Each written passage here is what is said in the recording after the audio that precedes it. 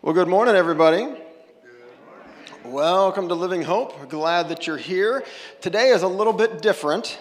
Normally, we stream the 9 o'clock service online, and this morning we got here at like 7:45 to start setting up for the service, and there was no power in the building. It didn't come on until partway through the first service. So we did not stream the first service out there online, but we just turned it on to stream this service. Hi, guys, if you're watching online, hi. Sorry we weren't here earlier. So I hope that doesn't freak you out, that the camera's on in the back. Good call, Gina. You might have been on the screen if you hadn't moved, so good job. Anyway, we like to begin our services with this greeting that Christians have been using for a long, long time. The Lord be with you. And also with you. And with you too. Sorry, I'm having to remember now that there's people watching in this service. I'm so used to that happening in the other one. We exchange that greeting on Sundays because we believe that that's really true. That whether the power is on or not, whether the weather is good or bad, whether things are going our way, whether our bracket is busted or we're excited at what's happening with the NCAA or whatever is going on in our lives, that God meets us right where we are. So let's bow our heads and pray to him as we begin. Thank you, God. We're so grateful that you meet us right where we are, that you meet us here today. I pray that you'd help us to be open to connecting with you through the songs that we sing and the prayers that we pray, the scriptures we read, and through gathering together at the table of our Lord Jesus, that everything we do today, God, that our hearts, that our minds, that our lives might be open to you. Help us, God. Help us to be able to center our attention on you for this next hour. Not leaving that other stuff behind, the things that have our attention or our concern or the things that weigh us down, that we carry with us.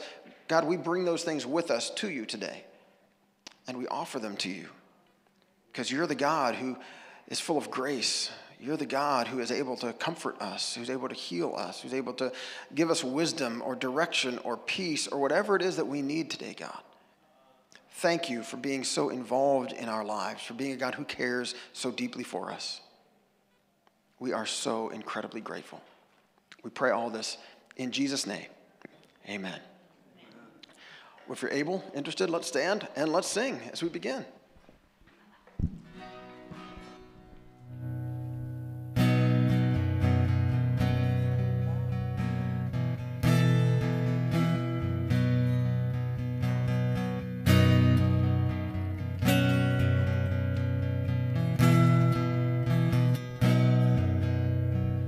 Sing to the King who is coming to reign.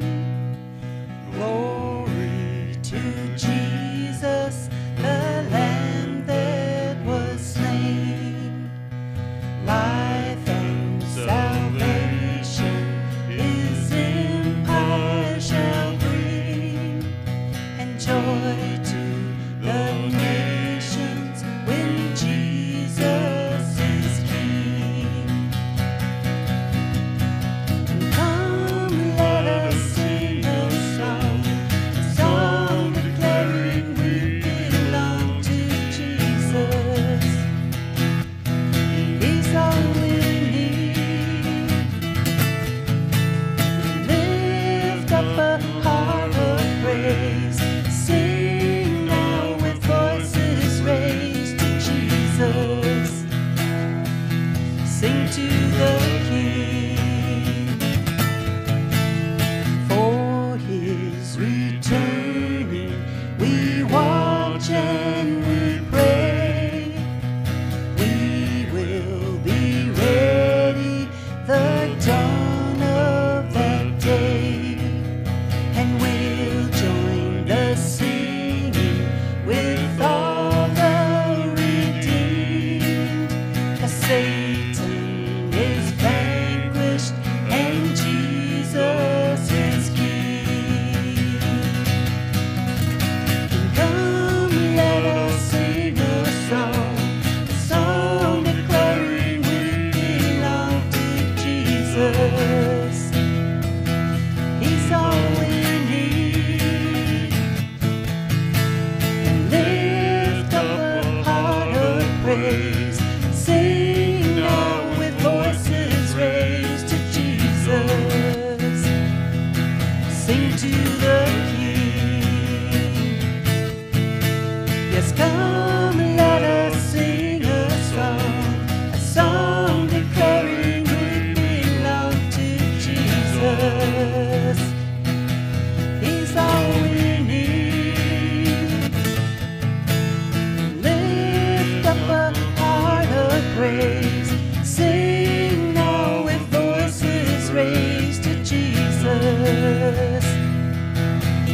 to the King. Yes, come, let us sing a song declaring we belong to Jesus. He's all we need, and lift up a heart of praise. Sing now with voices raised to Jesus. Sing to the King. Sing to the King. Sing to the King.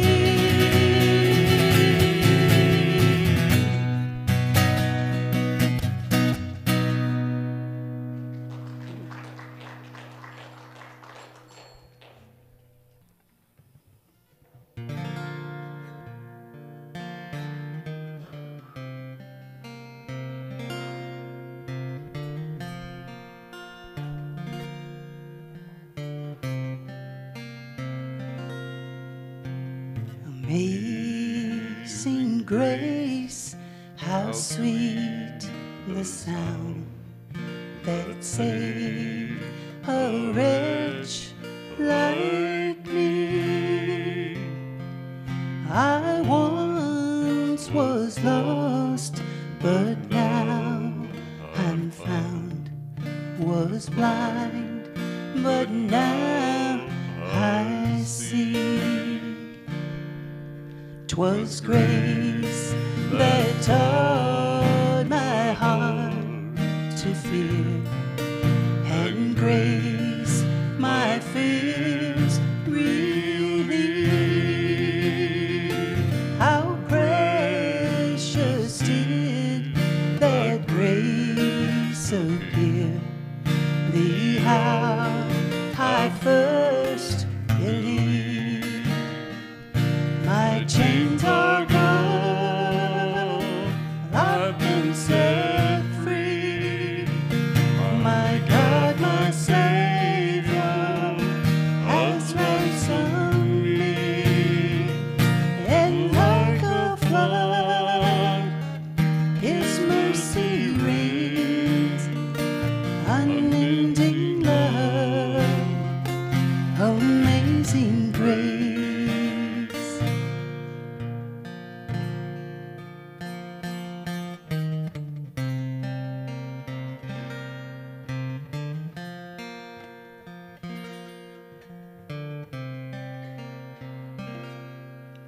The Lord has promised good to me. His word my hope secures.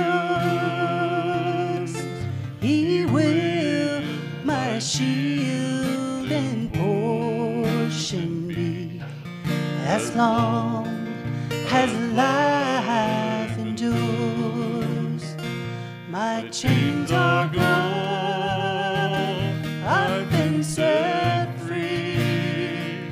My God, my Savior, has ransomed me. And like a flood, His mercy reigns, unending love, amazing grace.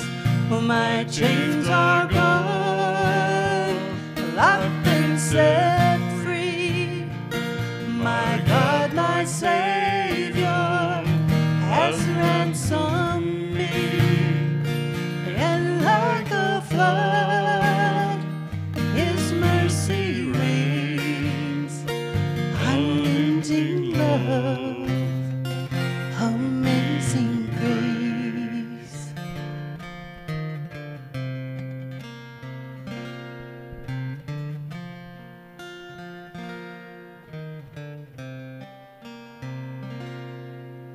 The earth shall soon dissolve like snow. The sun forbear to shine, but God, who called me here below, will be forever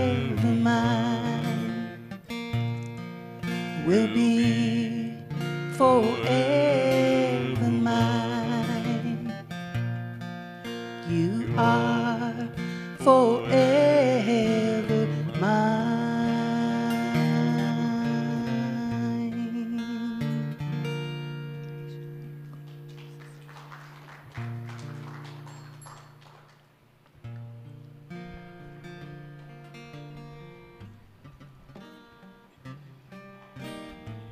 The next day, the news that Jesus was on the way to Jerusalem swept through the city. A large crowd of Passover visitors took palm branches and went down the road to meet him.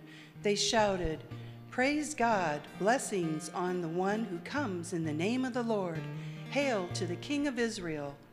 Jesus found a young donkey and rode on it, fulfilling the prophecy.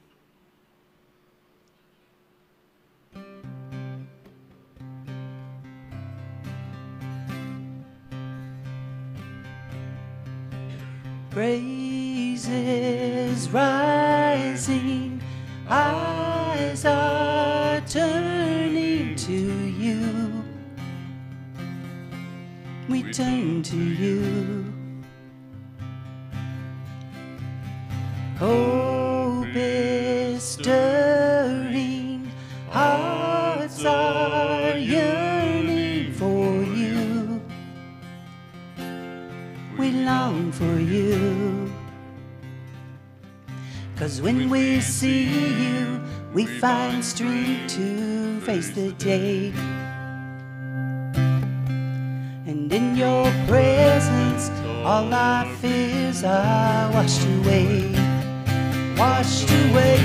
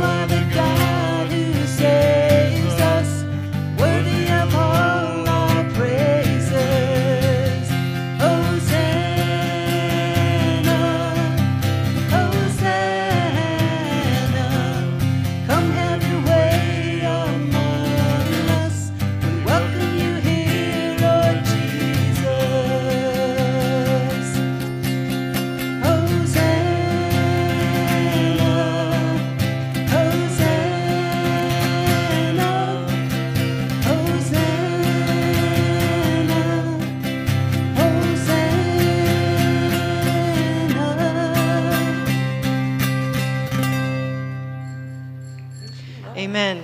Amen. From Psalm 48. How great is the Lord, how deserving of praise in the city of our God, which sits on his holy mountain. It is high and magnificent. The whole earth rejoices to see it. Mount Zion, the holy mountain, is the city of the great king. God himself is in Jerusalem's towers, revealing himself as its defender. O God, we meditate on your unfailing love, and we worship in your temple. As your name deserves, O God, you will be praised to the ends of the earth. Your strong right hand is filled with victory. Let the people on Mount Zion rejoice, and let all the towns of Judah be glad because of your justice. Amen and amen. Pray with me, would you?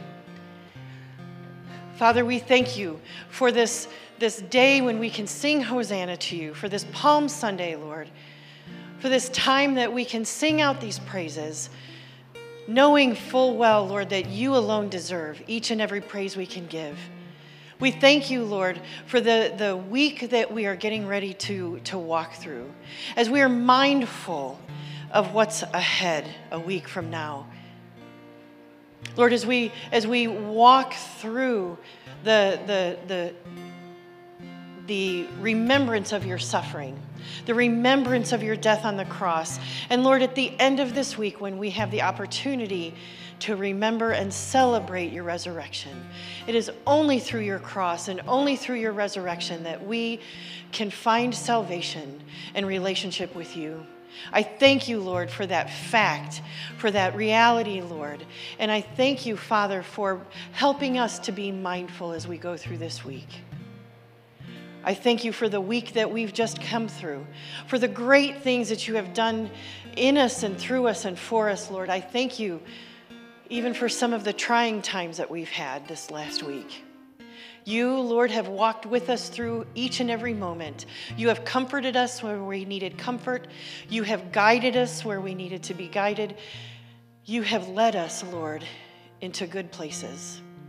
And Father, I pray that you will be with us the remainder of this service. I thank you for your presence here, that it was here before we arrived, Lord. It will continue to be here after we leave. And you will go with us wherever we go this week. We thank you. We praise you. We give you all the glory, for you alone are worthy. We pray these things in the name of Jesus. Amen and amen. And now the peace of the Lord be with you. Take a few moments and pass the peace amongst yourselves, if you will. Hopefully, as you came in, you got one of these little handouts. Let you know what's going on around here these days, and give some notes for this morning's message. My apologies. With this morning's power outage, we did not get the scriptures up on the screen. Especially apologize to those of you who are watching from home, because you don't have one of these. It's got the scriptures in it. So we're going to look at some stuff from Numbers and some stuff from John and Luke and Matthew. We're going to be kind of all over the place this morning, which I've been kind of all over the place for the past week and a half, I guess. Yeah, and some of you have been too. With travel, it was spring break for the kids this last week, and Stacy and I made our way. We weren't here last Sunday because we were in California. Stacy had a couple of work meetings, a couple days of work stuff out that way, and so we turned it into a family trip for spring break and flew to San Francisco, drove to Yosemite, and it was beautiful. But if you've ever taken a trip, you know that things don't always just go right? Just kind of like this morning with power being off and on. Things don't always go the way you expect, and that was true for us. We wondered for a while if we were going to get to go to Yosemite because all the crazy snow they'd gotten out there, 15 feet of snow or something. I can't remember how much it was. Stacy's got a good picture on our Facebook page of the cottage that we were staying in that's got walls of snow that they had to tunnel a path to the door so we could stay there. Yosemite was closed for a while, up until a week or so before we went.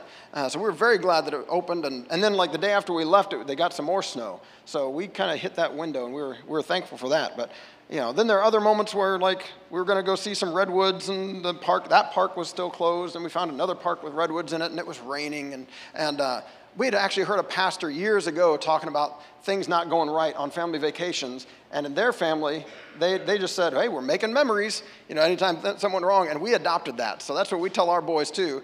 Yeah, I know it's raining. I know our shoes are getting filled with mud. We're just making memories, getting out there, seeing the redwoods, seeing what we can see. And then coming home, we thought for a little bit we might not make it back because of the storm that went through Chicago. We were flying back on Friday. and that bad storm that whipped through here that night. And we got home. We almost made it home before the hail hit here. But we wanted some Jimmy John's. And so we stopped at Jimmy John's. If we hadn't stopped at Jimmy John's, our van would have been in the garage before the hail came. But oh well, we got some sandwiches, so we were happy still. The travel thing fits with where we're going this morning, by the way. So if you've been with us up until today, you know we're making our way through the Bible one book per month. So we did Genesis in January, then Exodus, and then Leviticus, and now we're in April, we're in the book of Numbers. So we're not going to hit all 66 books of the Bible. We're not going to do this for 5 years. We're just doing it for this year, and we will get to Revelation by December. But we wanted to do the 5 books of Moses, the Torah. We want to do all 5 of those this year. Because the last time we did this, we kind of hit Genesis and Exodus, and then we moved on. And these are books of the Bible that often we kind of skip over, or we just kind of hit little bits and pieces of. And I wanted us to give us a chance to kind of dig in a little bit more and catch some things that maybe we've missed, maybe we've skimmed over. Although I told the people in the first service, and I'll tell you too, that if you've been trying to read along the way, you know that this is not always like gripping reading, right? If you're reading it at night, you're going to be asleep quick in some of these sections. And so I told them in the 9 o'clock service, it's okay. You have permission to like skim past some of the boring stuff, all right? Your pastor told you that's okay.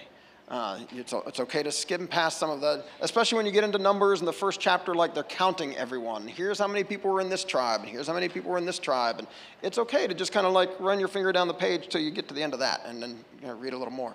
But there is some good stuff in the book of Numbers, and it's a travel story. And it does connect, I think. I know this is Palm Sunday. There's a part of me that as I was preparing for today, I thought, okay, do I just forget about the Numbers thing? Like next week's Easter. Easter's going to be Easter, right? We're going to focus on Jesus and his resurrection and his defeating the powers of sin and death on our behalf to set us free. And I kind of thought about doing the same thing with Palm Sunday. And then as I was starting into Numbers, I thought, wait a minute. I think I see some connections, and hopefully you will too. So to get us started, I did want us to watch this 5-minute video from the folks at Bible Project about the book of Numbers. The book of Numbers gets overlooked, partly because it has a really boring name. Which is a shame. In the Hebrew tradition, the book's name is Bamidbar, which means in the wilderness. And it's an epic travelogue about Israel's journey through the desert on their way to the land promised to Abraham. Now, this pilgrimage should only take about 2 weeks on foot. But instead, it takes them about 40 years. That's crazy. It's practically half of someone's lifetime. Yeah, it's a very long camping trip with lots of interesting stories. But let's remember, it's most helpful to back up and start with how this book is designed. Right. So the book is broken up into 5 sections. There are 3 wilderness locations, broken up by 2 road trips that link all the pieces together. The first wilderness section is Mount Sinai, right here on the map. And then in the second section, they travel to a region called Paran. A whole bunch of things happen here in the wilderness of Paran. And then in this 4th section is Israel's road trip to Moab. The book ends with a large section in the wilderness of Moab, right across the Jordan River from the Promised Land. Now, through all of these sections, the storyline just flows like a gripping dramatic movie. Everything starts great, but then the trip goes horribly wrong, and it all ends with the final redemptive moment, the surprising act of God's grace. So let's jump into this story. It all begins at the wilderness at Mount Sinai, and we've become really familiar with this mountain. Yeah, if you remember, Israel came here after Egypt, and they formed a covenant with God here, got the 10 Commandments here, built the tabernacle here, and they've been at this mountain for 1 full year. And now they take a census to number the people as they prepare to leave. Right, and they're given these instructions for how to organize all those people in the camp. God's presence in the tabernacle, and then the tribe of Levi and the priests around it, and then the rest of the tribes around them. And this pattern, it's this visual symbol for how God's holiness is at the center of their existence as a people. And they're told that when the cloud of God's presence moves, they're to pack up and travel with it. Yeah, the Ark of the Covenant is carried by the Levites out in front, and then the tribe of Judah, and on and on. And this order is also a symbol for how God's holy presence is their leader and guide through the wilderness. We begin the second section of the book with enthusiasm as they leave Mount Sinai and travel up to Paran. God's with them, everything's organized, This is going to be great. But it's not great. After just 3 days on the road, the people are complaining about their hunger and thirst, and then even Moses' brother and sister start bad-mouthing him in front of all the people. Not a great start. But now we're into the third section, the wilderness of Paran. This is where they send the 12 spies to scout out the promised land. 2 of those spies come back and they're really optimistic. But the other 10 are freaked out, and they don't trust God, and they go around saying, we're going to get annihilated in there. And so they start a mutiny, and they try to appoint a new leader who's going to take all the people back to Egypt. And so basically, they are refusing to go into the promised land, and God honors their choice. He says that this generation is going to wander for 40 years and die in the wilderness, and only their kids will get to enter the promised land. You know, this story here gets brought up many times in the Bible by different authors. Yeah, and it always serves as a reminder that while God remains faithful to his people and his promises, he will honor their choices. He'll let them waste their whole lives if they choose to live in rebellion. Okay, so the trip's been a disaster so far. And it gets worse here in this fourth section as they're traveling to Moab. Even Moses has a moment of rebellion and is disqualified from entering the promised land. Then there's another rebellion among the people that results in this snake attack. And what makes all these rebellions even worse is that every step of the way, God has been providing. He's been offering forgiveness. He's been giving them food and water and this crazy stuff called manna. Yeah, what is that stuff? Yeah, no idea. But in spite of all this, they keep complaining, and they say that they wish they had died in slavery in Egypt. If I was God, I would just give up on these guys. You would think. But that's what makes this story in the final section so surprising.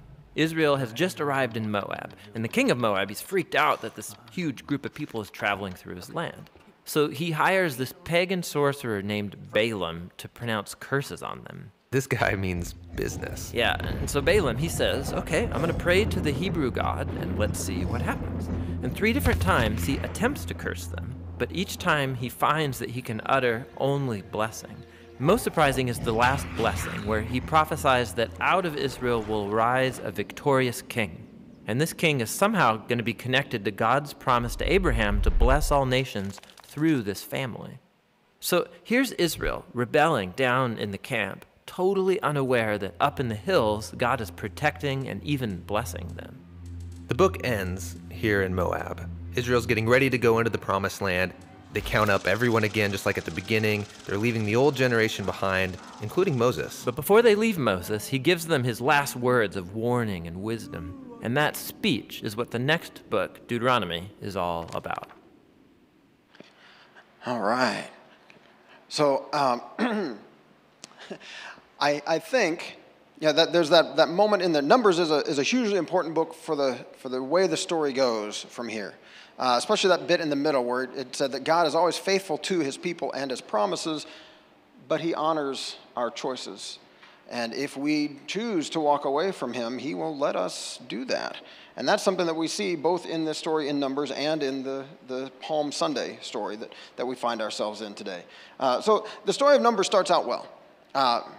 Although I will quibble with them when they said like it's this gripping travel story. That doesn't start for a while.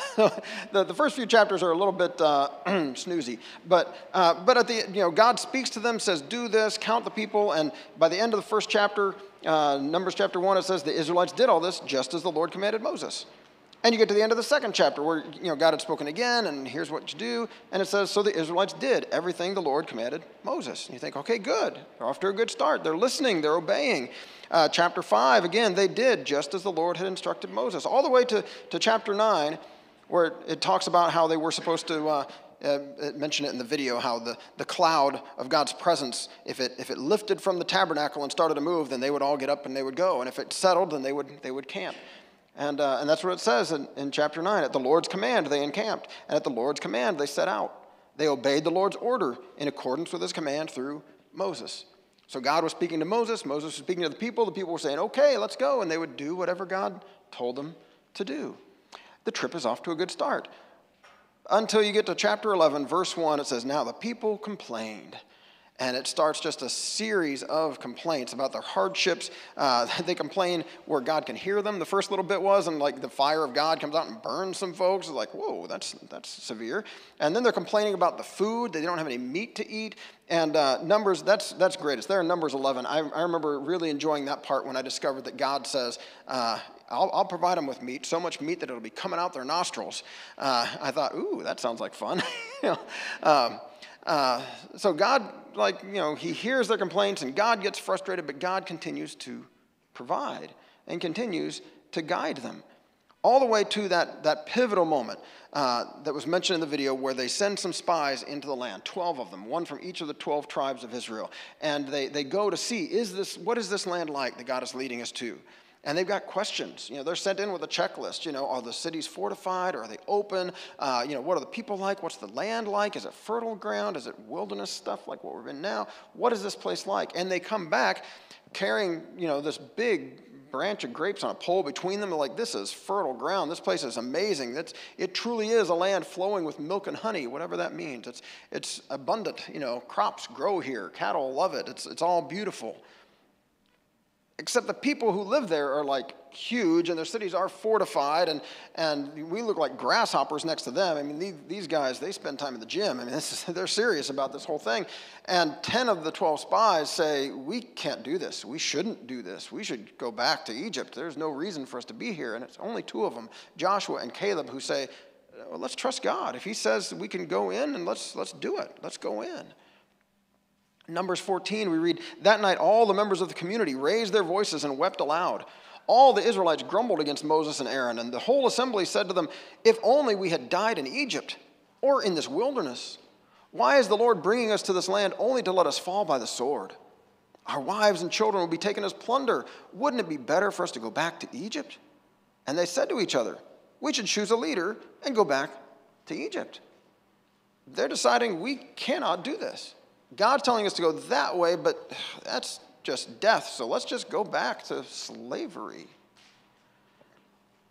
Well, there's a whole conversation there where God says, I'm just going to wipe them out and start over with you, Moses. And Moses, again, pleads with God, please don't do that. It'll get back to the Egyptians. It'll make you look bad. And besides, you promised, and please forgive them. And God says, okay, I've forgiven them, but here's what's going to happen. The Lord said to Moses and Aaron, how long will this wicked community grumble against me? I've heard the complaints of these grumbling Israelites. So tell them, as surely as I live, declares the Lord, I will do to you the very thing I heard you say. In this wilderness, your bodies will fall. Every one of you, 20 years old or more, who was counted in the census and who has grumbled against me. Not one of you will enter the land I swore with uplifted hand to make your home, except Caleb, son of something starting with a J, and Joshua, son of Nun. As for your children that you said would be taken as plunder, I will bring them in to enjoy the land you have rejected. This is why they spend 40 years meandering through the wilderness right here. Their trip could have been over. They could have gotten from slavery in Egypt, spent that year at Mount Sinai, hearing from God about their covenant, their new arrangement, and you're going to be our God, we're going to be your people, yes, and here's building the tabernacle, here's your presence in our midst, yes. They could have moved on from there right into the promised land, but because they said no, God said, okay, you can wander through the wilderness until you're all gone, and then I'll take your kids in. And that's what they end up doing. The rest of the book of Numbers, they wander through the wilderness, and Deuteronomy starts up kind of like fast forwards to, okay, they're all gone. Hey, kids, you're adults now, getting ready to go. Let me remind you of what God has said. And it's just a reminder before they enter the land of all that God has done for them and what God has said to them. God is faithful, but he honors our choices. He doesn't force us to follow him. And we are presented with that kind of choice all the time, right? Do we trust God to move forward into whatever he has for us in spite of the hardships, in spite of the difficulties and the obstacles? And you guys know, because you've lived on this world, I'm looking around the room, none of us are infants.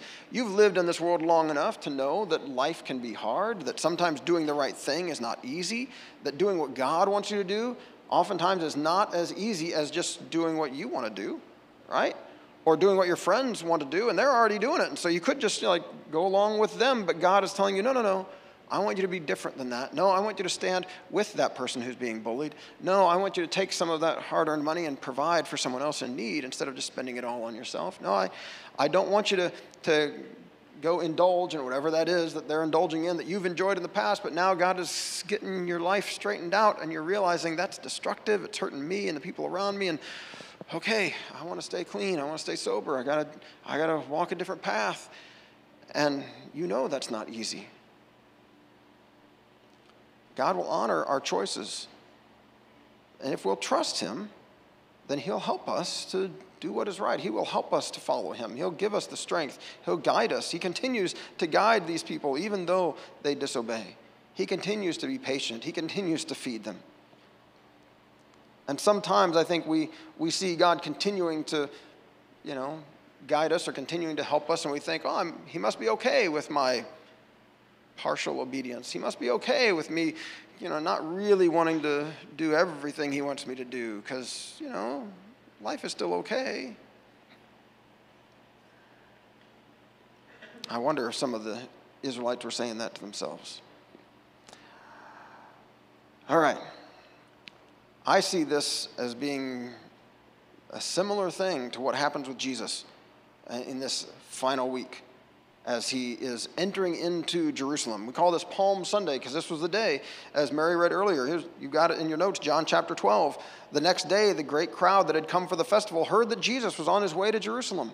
They took palm branches and went out to meet him, shouting, "Hosanna! Blessed is he who comes in the name of the Lord. Blessed is the King of Israel." They're shouting Hosanna. And Hosanna isn't just like a yay God kind of a thing, right? Hosanna means save us, liberate us. They're calling out for God to show up, and they see God showing up in a way that's going to set them free. So they are celebrating. But it's a celebration of God's liberation, of God's saving them. Blessed is he who comes in the name of the Lord. Blessed is the King of Israel. This is a tumultuous time in this part of the world, in Israel itself. I mean, this is a time when they are looking for a Messiah, an anointed one, a Christ, an anointed king who will come and will help them get free of Roman rule. It's within not that distant of the past, within some of their memories and the stories that their grandparents have told, probably the time of the Maccabees, the time when the Seleucid Empire was what ruled over this area. And for a brief window, the Jews did revolt and had their freedom. They had this short window where they were independent once again before things collapsed back down on them. And now here they are under Roman rule. But during that brief window, when they were minting their own coins with their own things on them instead of some foreign leader's face and name and inscription, one of the things they put on those coins was palm branches. It was a sign of their independence, a sign of what they were hoping for. And so perhaps as they wave these palm branches, they're thinking, Hosanna, here we go. It's freedom time.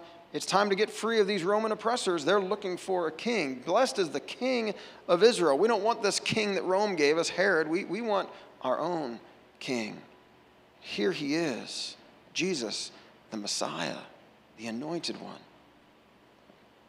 Now, while the crowd was cheering, Jesus was shedding tears.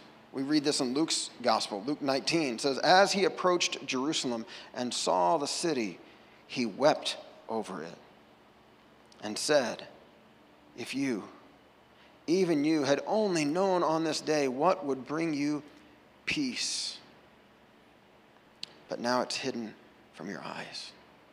You see, you can't see it. It's right in front of you. What would bring you peace if you would choose the right thing, but you can't see it. Instead, he says, the days will come upon you when your enemies will build an embankment against you and encircle you and hem you in on every side. They will dash you to the ground, you and the children within your walls. They will not leave one stone on another because you did not recognize the time of God's coming to you. I mean, they see Jesus, right? They see Jesus coming. They're shouting, Hosanna. They're waving the palm branches. They're laying their cloaks on the ground. They're seeing him ride in on this donkey. They see him, but they don't see what God is doing through him. They see what they want to see. They see a Jesus that they are hoping will take them where they want to go. And Jesus has a different agenda. Wouldn't it be nice if Jesus would always just support our agenda? If Jesus would always just do what we want him to do, what we know the right thing. We want him, come on, Jesus, come on, get on board, would you? Come on, help us win this election, or help us, do this thing that we know we want to do that needs to get done. And Jesus has this other agenda so often. And he's weeping. It doesn't bring him any joy to know that destruction is coming to Jerusalem, just like it didn't bring God any joy to tell the people of Israel, like, sorry, you're going to have to wander for 40 years, and then I'll let your kids come in. It's their choice, and God's honoring their choice. And we see in Jesus that this breaks God's heart when we choose our own way instead of the way that he has for us.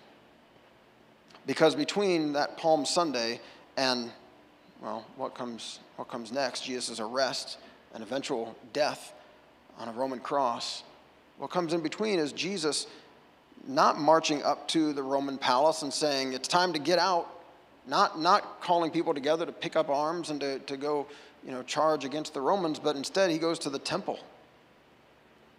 And he turns over tables and says, get this commerce out of here, and drives out the animals that they were selling, and reminds them, this temple, these temple courts, this is supposed to be a house of prayer for all nations.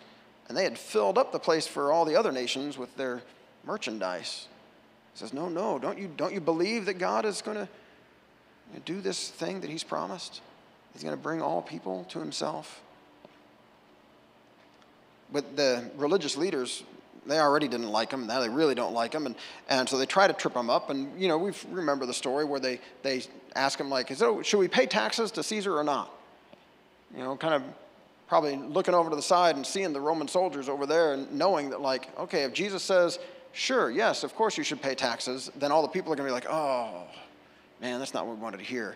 But if he says, no, don't pay your taxes, and the soldiers are right there, they can say, did you hear that? He's telling people not to pay their taxes to Caesar. They can get him arrested right now. You might remember that Jesus says, well, show me one of these coins. What coin do you use to pay the tax? And whose face is on that coin? Whose inscription? That's Caesar's. He says, well, give back to Caesar what belongs to Caesar, and give to God what belongs to God. And they all know what belongs to God is you, is everything. The whole earth is the Lord's and everything in it. They know this. Jesus avoids the traps while reminding us that our true allegiance is to God. Sure, you pay your taxes. You do whatever you need to do as a citizen of wherever you are, but your allegiance, your true allegiance, is to this other kind of kingdom, this different kind of rule, this different way of life. He's got a very different agenda. Well, eventually, you know the story, by Thursday night, he's celebrating the Passover with his disciples, this meal that commemorates their liberation from slavery in Egypt. And God's setting them free and bringing them out, like we've been reading about so far this year. And Jesus reinterprets it and says, okay, this isn't just a commemoration of what God did a long time ago. This is going to remind you from now on of what God is doing now, here, through me. This is my body broken for you. This is my blood poured out for the forgiveness of sins. When you eat this and drink this, do it in remembrance, not just of what God has done back then, but do it in remembrance of me, he says. And then that night, as he's out with his disciples, praying in the garden, pleading with God, please, if there's some other way, let's do that, but not what I want, but it's what you want, God. I'll do your will, even if it's difficult. That's when Judas comes and betrays him with a kiss on the cheek, and his followers try to defend him briefly. Peter the fisherman and takes a swing at a guy and cuts his ear off. Not a very good swordsman. But Jesus right away heals the guy and tells Peter to put the sword away, and he willingly goes with them, and the disciples take off. And by the next day, Jesus is standing before Pilate, the Roman governor. And we read in Matthew 27, you can read it in Mark and Luke and John as well. I gave you those notes there, those references in your notes. It says, now it was the governor's custom at the festival to release a prisoner chosen by the crowd. At that time, they had a well-known prisoner whose name was Jesus Barabbas. If you read in Mark and Luke and John, you read that Barabbas was arrested for murder, for taking part in an uprising. He was doing what the people wanted to do. He was trying to overthrow Rome. So when the crowd had gathered, Pilate asked them, which one do you want me to release to you, Jesus Barabbas or Jesus who's called the Messiah? The chief priests and elders persuaded the crowd to ask for Barabbas and have Jesus executed. Which of these two do you want me to release to you? Asked the governor. Barabbas, they answered. What shall I do then with Jesus who's called the Messiah? Pilate asked. They all answered, crucify him. When Jesus didn't lead them where they wanted to go, they were all too happy to follow the lead of their chief priests and elders and ask for the one who would do what they wanted and reject the one who was calling them to peace. They faced the same choice that all of us face, and they chose poorly. I hope, my prayer for me and for you, is that each and every day that it won't be hidden from our eyes like Jesus mentioned. That our eyes will be open to God showing up in our midst, to God being present with us, to the choices that are laid in front of us, to those moments when we have to decide, am I going to trust me or am I going to trust God? Am I going to trust him and follow him even when he's calling me to something that might be challenging, that might ask more of me than I want to give? Am I going to trust him even when the obstacles seem overwhelming? They seem like giants. We seem like grasshoppers. How on earth is God going to fulfill his promise? How on earth am I going to be able to do what you're calling me to do, God? I don't see a way forward. Are we going to trust him? Are we going to live in the way of Jesus, loving our enemies, forgiving even those who are nailing him to the cross? Are we going to follow the way of Jesus and do what would lead to peace? Are we going to keep struggling against him? It's back in Numbers that God gives. It's a weird little thing. It's just stuck right in the middle of a bunch of other stuff that God says to Moses and Aaron, saying, have Aaron pronounce this blessing over the people of Israel. The Lord bless you and keep you. The Lord make his face shine on you and be gracious to you. The Lord turn his face toward you and give you peace. It's a blessing that we use often here at the church, and it appears in the book of Numbers, along with several other things that we'll touch on in future weeks that get brought up again in the New Testament.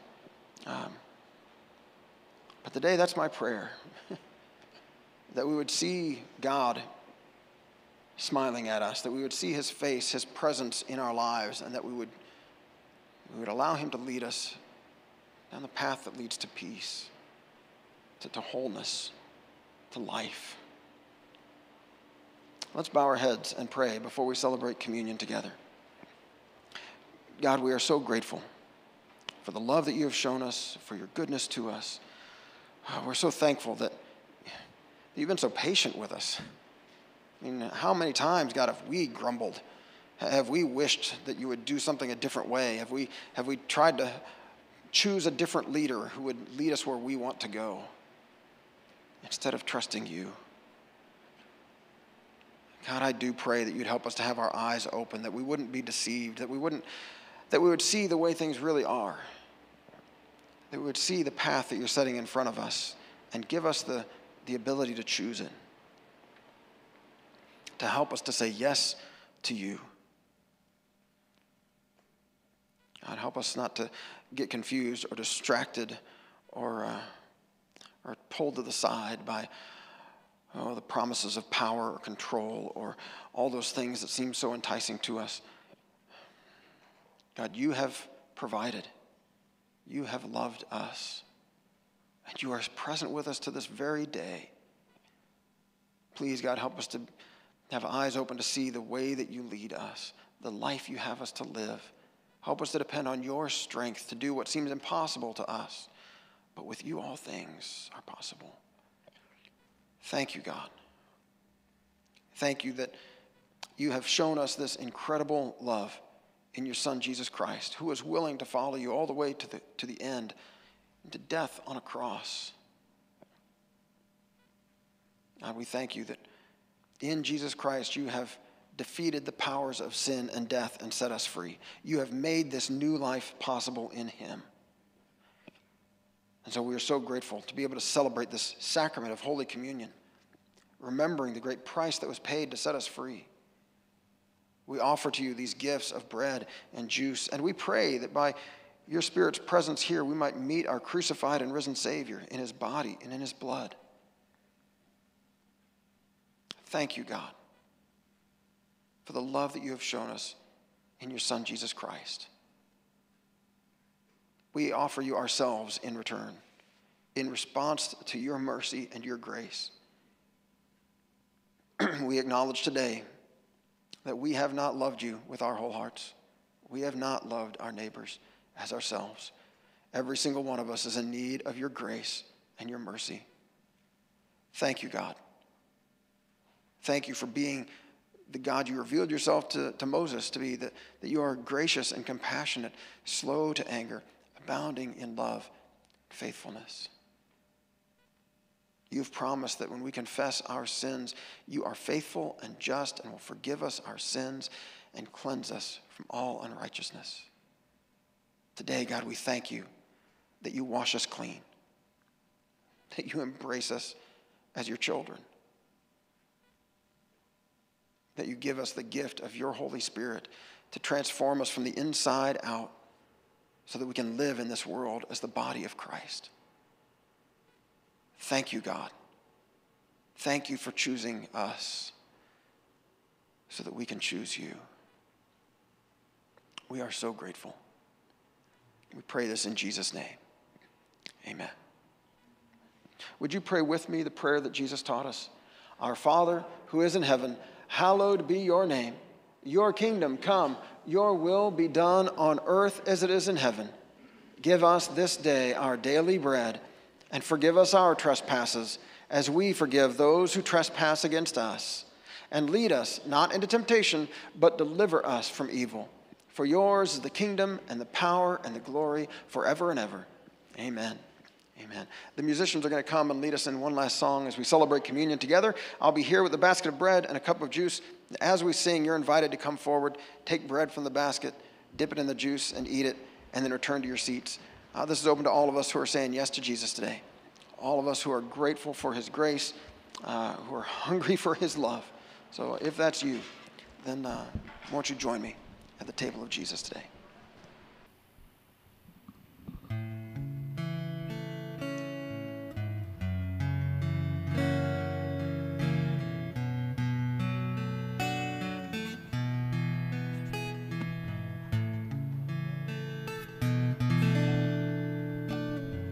Jesus, Jesus, Jesus, there's just something about that name. Master, Savior, Jesus, like a fragrance after the rain. Jesus, Jesus, Jesus, let all heaven and earth proclaim. Kings and kingdoms shall all pass away, but there's something about that name.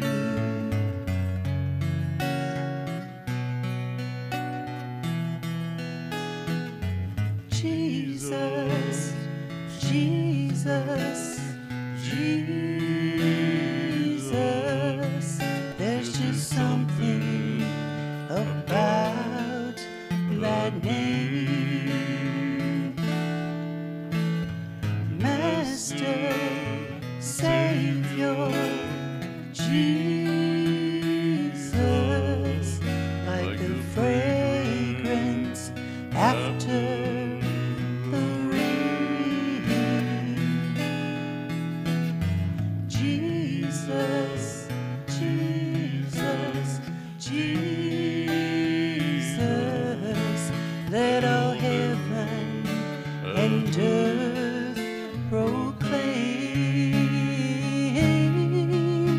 that kings and kingdoms shall all pass away, but there's something about that name. But there's something about that name. There's just something about that name.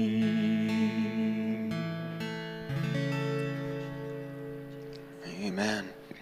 Thank you again, God, for the love you've shown us in your Son, Jesus Christ. Fill us with the Spirit of Christ, we pray, that we might live in this world as the body of Christ, as your hands and feet, as your sons and daughters, sharing with those you send us to your love, your grace, your goodness, your peace. Thank you. We are so grateful.